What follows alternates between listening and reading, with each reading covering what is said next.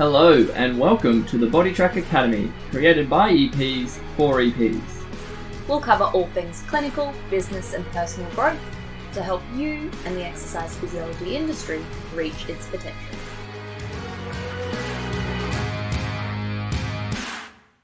If you enjoyed this episode and find something useful, you know what to do. Hit the subscribe button, leave us a review and tell your friends to check it out. If you haven't already joined the Body Track Academy on Facebook, look us up, join our community of exercise physiologists and access more great content. Welcome associates, another episode here on the Body Track Academy. Today we're going to be talking tendons, specifically Achilles tendon with the Musk Master Gage. That's a very gracious title. It just came to me. I'm liking it. I might call you the Musk Master. What do you think? I'll pass. Okay, fair call. All right, so today we are talking about what is tendinopathies. Achilles tendon is a common one that we find a tendinopathy with, and we'll delve into a little bit more of practicality about how we've had some situations with Achilles tendinopathies in our practice. So first, Gage, let's hit it off. What would be your kind of understanding of what a tendinopathy is? If you had to explain it to a client, what would you go with? Yeah, so usually sort of explain to the client that it arises from probably like an overuse or maybe like a sudden traumatic incident. Usually one of the two, I think, that we most commonly see overuse. And it's basically saying to the client where the load or what they're doing has exceeded the tendon's threshold. So it can't keep up with the amount of work, and that's why it's getting sore and painful. Yep, perfect. I think from my perspective as well, couldn't agree more.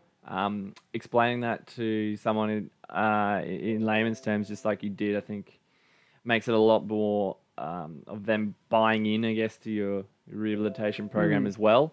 Sorry about the computer updates going on in the background. We'll push through. But yeah, so I think that's pretty much it. The load, capacity, reaching threshold. And in those terms, it kind of makes sense in how exercise rehab can work there. So let's delve into Achilles specifically, and we'll get into some practicalities of it. Now, we know Achilles is a big spring-loaded kind of tendon, takes quite a lot of force. Obviously, I've seen most Achilles tendinopathies in runners that I've seen. Experience for yourself, Achilles tendinopathies? Yeah, definitely runners, and also I would say like more of your field sport athletes. So like a lot of your stop-start, netballers, hockey players, things like that. Running, change of direction. Probably most common for myself. Yeah. And what kind of questions are they asking you that makes you kind of decipher, well, this could be a tendinopathy? Now, obviously, we can't diagnose it, but what are the warning signs that you'd be looking out for from a client when they're presenting with that kind of soreness? I think for the biggest ones is experiencing like stiffness and soreness, like when they wake up. Also after like prolonged periods of sitting, and usually experiencing the pain in the tendon. So it'll be like relatively localized point that they get the pain into. And then from my opinion, like biggest sort of predictor is we want to look at what's their most recent workload. Is there been any big changes in workload? Has there been any changes maybe in sports that they're playing or styles of training that they're going through? And then also having a look at like history of injury and any other injuries, because we know that some poor sort of mechanics or if there's some dysfunction in the way that they're moving, it can place an increased stress on the joint. Would you add anything else to that? Not entirely. I think that's pretty much summed it up well. But I just pick out the weekend warrior of the client. That's what goes in my mind. Where the Monday to Friday they're doing minimal, and then they'll go out and do a 10, 15K run. There's just been no progression towards that. I mean, that kind of plays across, like, this is separate from tendinopathies, but the way I would see general exercise as well. Like the amount of clients that we probably get that have tried to exercise and gone too hard too early and injured themselves, and then we're dealing with the rehab concept. It's the same analogy, right? It's not just a tendinopathy. That can be with a multitude of injuries. It's the load and capacity and all of that. So reminds me of me playing TRL once a week.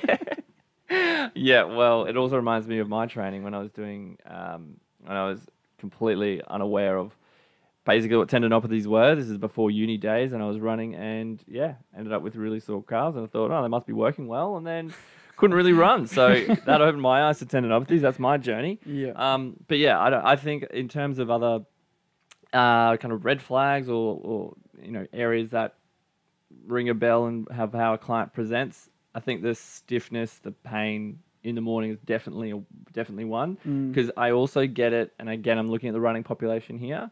For my clients that I've seen specifically, is that it doesn't always hurt on the actual exercise. Yeah. Or the actual, stimulus itself. So that being running in this case, it's the after effect. Yeah, and that recovery is really important. Yeah. So, and I don't know, depending on the history of injury, some people might downplay this and they just might think, oh yeah, it's just like, that's normal soreness. I'm sore. That's it. After. Yeah. So sort of saying, all right, well, are you the next day, are you feeling sore? Are you getting up stiff and sore? You're feeling that discomfort in that particular point. So getting to those specifics. But I think as exercise physiologists, we most likely will get the client with the diagnosis. But it's still really important to be aware of those things if we do have a client that maybe is starting to experience pain or maybe has like a complex history of some musculoskeletal conditions. Yep.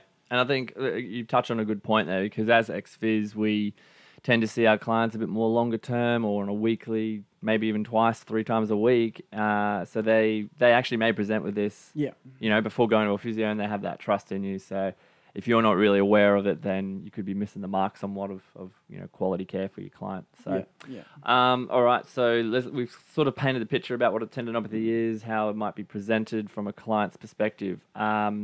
We've, I guess, also touched on the education that we provided for our client about the load, etc. How would you then go about going into prescription for it or management of it? How would you start out? Let's focus on specifically Achilles in this one. Yep. Well, obviously, like coming down to your assessment. So we've done subjective assessment. We've found out, obviously, sort of what their training loads are, when they're sore, etc., etc. Coming into like a little bit more objective assessment. I guess the way I look at it and the way most things look at it is we need to get the person up to the ability to be able to deal with that load. Yep. So pending pain levels, we need to calm things down, and then we need to work towards building them back up. So depends on the client. Like if you've got a runner or an athlete, they might be able to get through a few more functional assessments than, say, like your 50-year-old male that started playing TRL in the middle of the week. You're not 50 though, Gage. Close. So general assessments that I'll look at is some sort of strength measure. So that could be like a single leg calf raise. That could be an isometric hold. If they weren't able to do a single leg calf raise, maybe even like a bent knee calf raise or a seated calf raise for someone who's not at great function. Other really important things to look for is also like your muscle mass around the area. So comparing between left and right, how big's that calf on the side that's affected versus the other one? Is there any noticeable discrepancies? Because it's pretty common that you will see some. Yep. And for that, are you actually just simply measuring calf girth as well? Yeah, you can measure, or I just go for the eye test sometimes. Like it's pretty common if you get someone to do a double leg calf raise and you see sort of what's turning on and what's not turning on. Yep. I think, I don't know, is there any literature to support this? But usually with the eye test, like if you can't really notice a giant difference by looking at it, is there a major difference? Yeah, that's true. Good way to think about it. Yeah. We'll let that one simmer and ponder for the listeners. Because you think probably from like a contracted state, it's going to be more visual than just like a relaxed state taking a circumference, because we know we've got bone and we've got fat mass and all these other things. But yeah, from there, sort of seeing what they can tolerate and seeing how they respond to that load as well. So I think probably my go-tos would be that single leg calf raise. If they got through those okay, then potentially looking at some plyometric work. But you really just want to see how they pull up after that first assessment, because like what we said, it's not always going to be painful while they're doing the exercise. That's it. And the other thing from that, I'll add 2 points to that, is if they are presenting in pain, it actually a big deterrent for some would be like, okay, we won't test that, but it's actually safe to. Yeah. Again, it's within that that pain kind of rating and making sure that it's not increasing with pain during exercise, or during that testing. And you're doing all your parameters of making sure that the client's safe and comfortable to do so. So, but knowing from where the literature is going is load is good, and we'll get to that shortly. But testing in that parameter when they are presenting in pain is actually not unsafe. It's not a contraindication, and that's a key message that I think we want to get out to you guys.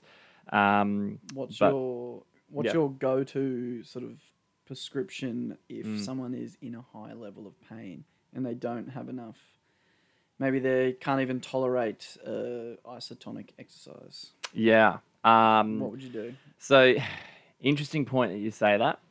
I would go into the isometric phase first. Yep. And try, basically, you brought it up with your seated calf raise as well. Very unloaded, very easy controlled one that you can do. And peg it right back, basically. Yep. And then start from there, see what is tolerable.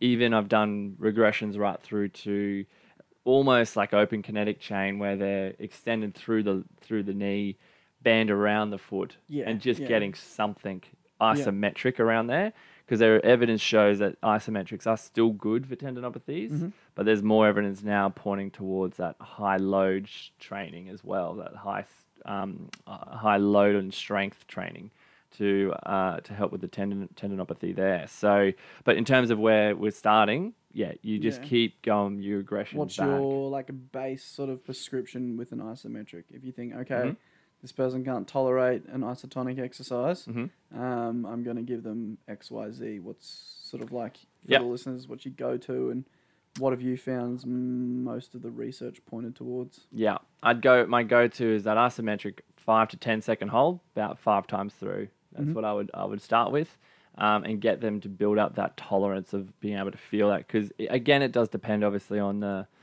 how the client has presented. Are they already familiar with exercise and have a good understanding of exercise literacy, health literacy as well?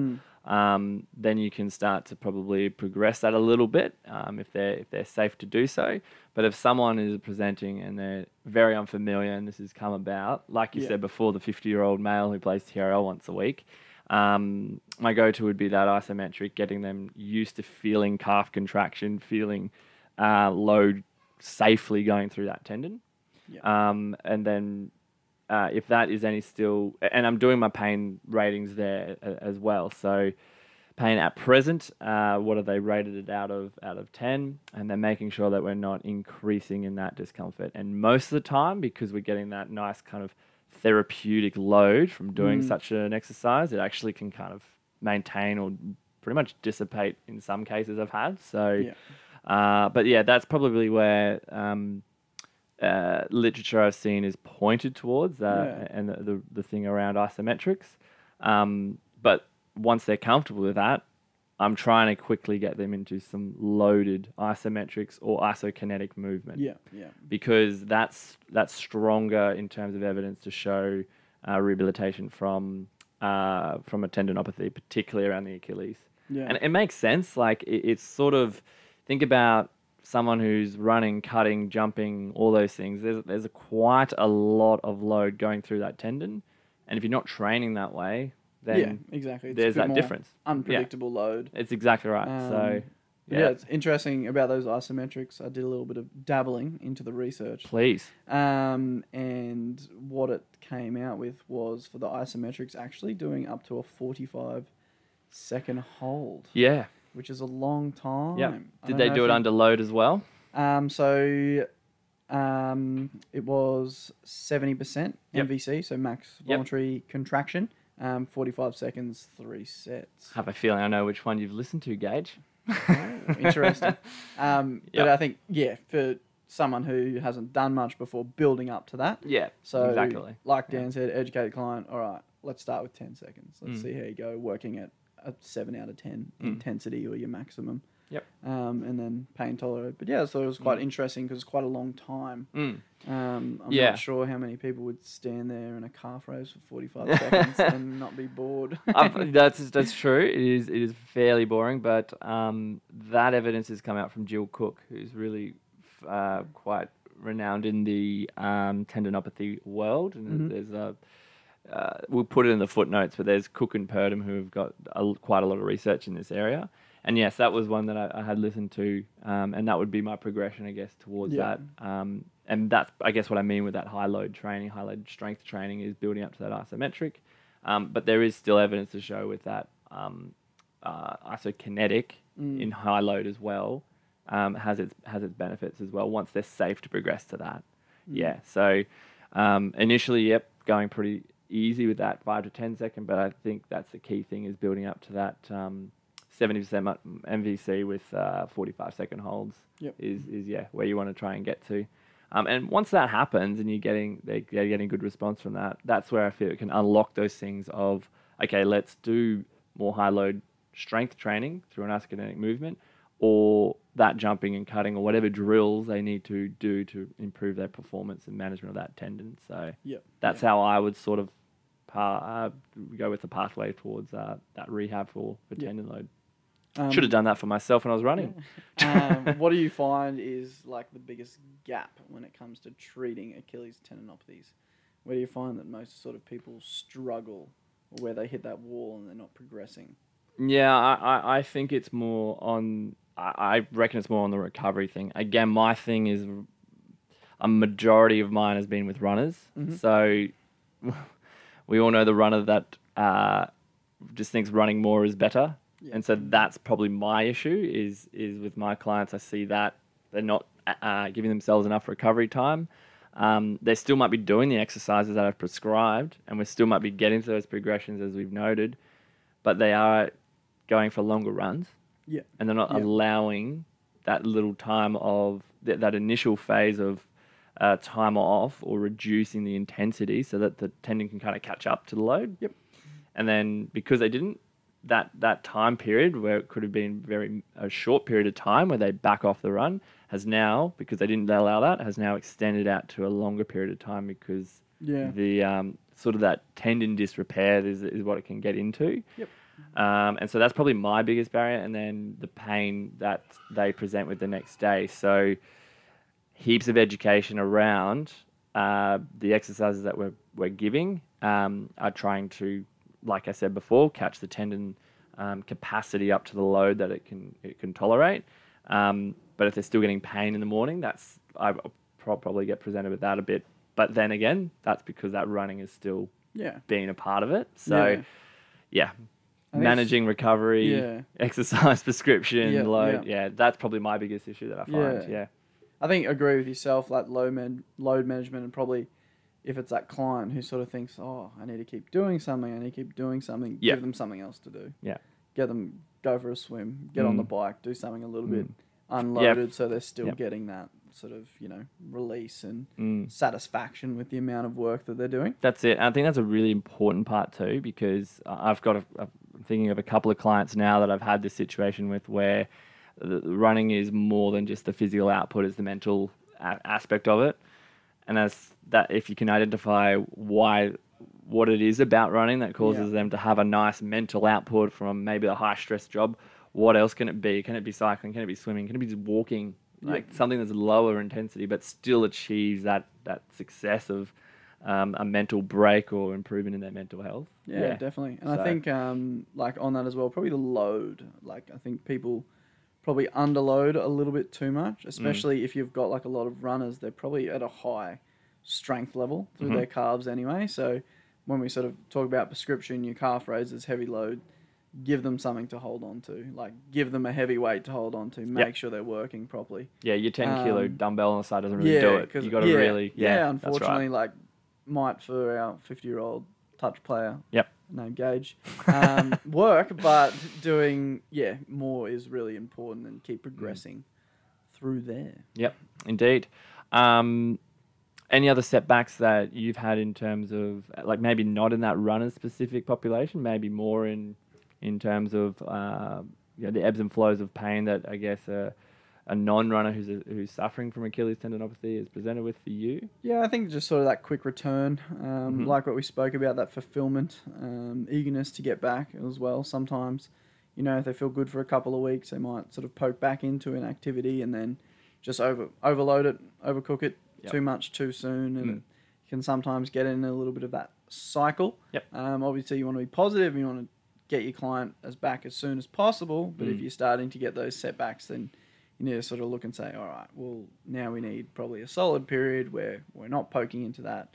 We're giving the body time to heal, time to adapt to the strength changes they're making. Definitely. But continuing their strength training while they return. It's not like, all right, you're back to action now. You can drop everything. Yeah. Like you need to keep going with your heavy strength work, which is really important when you are playing or running. Yep. Indeed. Have you had anyone that's resistant to that kind of education that you've provided? Where, because it's pretty well known stuff. Yeah. It's simplistic, but it's effective. Yeah. But has someone been like resistant to that, or listened to you but gone ahead and done the opposite? Yeah. I think we all get those clients. It's really hard, and unfortunately, they just learn the lesson the hard way. But yeah, definitely. Yeah, I think that with a lot of areas and clients as well. Yeah, and I guess for those who are in their early practice of doing it too, that the important thing from that, because Gage has got a lot of experience in this, and myself as included, is you can provide them with much support, education, the right prescription going forward, but you can't put it on yourself if there's not that progress that they would expect, and that it's coming around those expectations, I guess. If they're going to go out and do sort of the boom bust cycle in a way, which we won't go into too much, but as long as you're educating and you're making sure that they're aware of that situation, that's your job really. Because they will have situations where there's reduction or in pain, but then there's also flare-ups from going too hard too early or something like that. Yep. I got a good question for you, Dan. Please. When would you introduce plyometric exercises into your Achilles Wonderful loading program? It's like you're reading my mind. Is my next thing to go. Where's your next step forward? Okay, so I would introduce plyometrics in after probably going back to where that load was going in terms of an isometric. So once they can achieve that 70% MVC and they're getting that isometric load. Yep. Okay. Going right through to then, and then the introduction of plyometrics would come from there in terms of a higher load plyometric. So you can still start with plyometric exercises that are in a safe and controlled environment before then, where it's minimal impact on the tendon. And then my kind of precursor would be that they can tolerate a higher load to then produce that power from there. Would you use any strength measures outside of isometric before you went on to any plyometric work? Still think the calf raise one is good. Yep. The single leg calf raise, and how many are you looking for? There's a 25 plus. Yeah. Is more the guideline there. So if they're able to achieve the 25 plus, I still go by the fact that I want them to be as close as possible to achieving that isometric hold before I then embark on giving them some really quite progressive jumping, landing kind of exercises. So there's still ones that I do before then in terms of a plyometric where it might be landing drills, but it's not a heap of load on the tendon, it might be from a lower height. So that would be introduced when they're starting to reduce in their symptoms of pain and discomfort, or they're starting to report that there's strength improvements. But I'm talking more, I guess, in the plyometric where we're doing some big bounding and we're doing quite even loaded plyometric work is probably that's my cutoff. So is where it's their 25 plus calf raises, a single leg, good form too. That high load of isometric with the hold as well.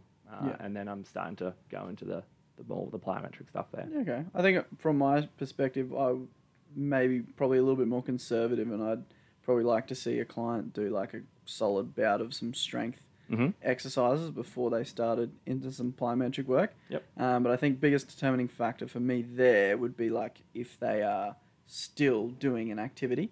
Yep. If they're still running, because my thought process would be like, all right, well, they're still running. They've dropped their load. Running is a plyometric activity in itself, so maybe that's potentially enough. Do we not want to sort of jump too quick, too soon? But I think with, so much research and new evidence and treatment has changed so much for tendinopathies, like is a little bit of trial and error with that a bad thing? Yeah. So maybe you make earlier plyometrics. You make a good point. And again, I want to preface this with the fact that a lot of this population for me has been runners. And that's why I probably am a little bit more on the aggressive side with going to plyometrics, because they are still running. Yep. So I go in my thought process going, well, I've tried to, cut them back a little bit in terms of the intensity, but that is a plyometric activity. In my mind, that's saying to me that that they have to be strong and also powerful to be able to do that run well. Yeah. So I look at it that way and go, okay, well, let's try and get some early intervention of plyometrics, again, as long as it's safe and in the right environment for them in terms of the barriers that I mentioned before. And then once they're showing some signs of strength, to being that isometric and the 25 calf raise, that's where I'm going, I feel like we can progress this again. Yep. Yeah. So that's sort of how I probably think of it more so. Yeah. No, it's interesting. I think if I was to push that earlier, then a lot would probably depend on recovery. Yeah. And how the client's feeling and pain levels and things like that as well. Indeed. Because sometimes we know that like when the Achilles tendinopathies get to a certain point, they're not really going to heal. It's not like the fibers miraculously go back into alignment. So it's sort of something pending stage or level that they're in, they're going to have to deal with for a very long time. Yeah, again, that's right. And it's not like it's you're looking a month ahead and everything's great and I'm on, this phase. It is a bit more of a longer slog at this one, for sure. We might finish up there. I think that's a good idea. Yeah. Well, I hope that helped you guys out a little bit with tendinopathies. And, again, you just saw different perspectives about how we can manage it. But they all kind of come to the main outcome of obviously rehabilitation for that tendon and getting that person back to the activity at a safe level.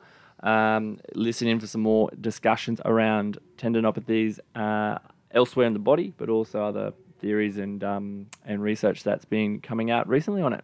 Thank you very much, Gage. Thank you, Dan. Chat soon. Thanks for listening to the Body Track Academy podcast. If you enjoyed this episode and found something useful, you know what to do. Hit the subscribe button, leave us a review, and tell your friends to check it out. If you're not already in the Body Track Academy on Facebook, look us up.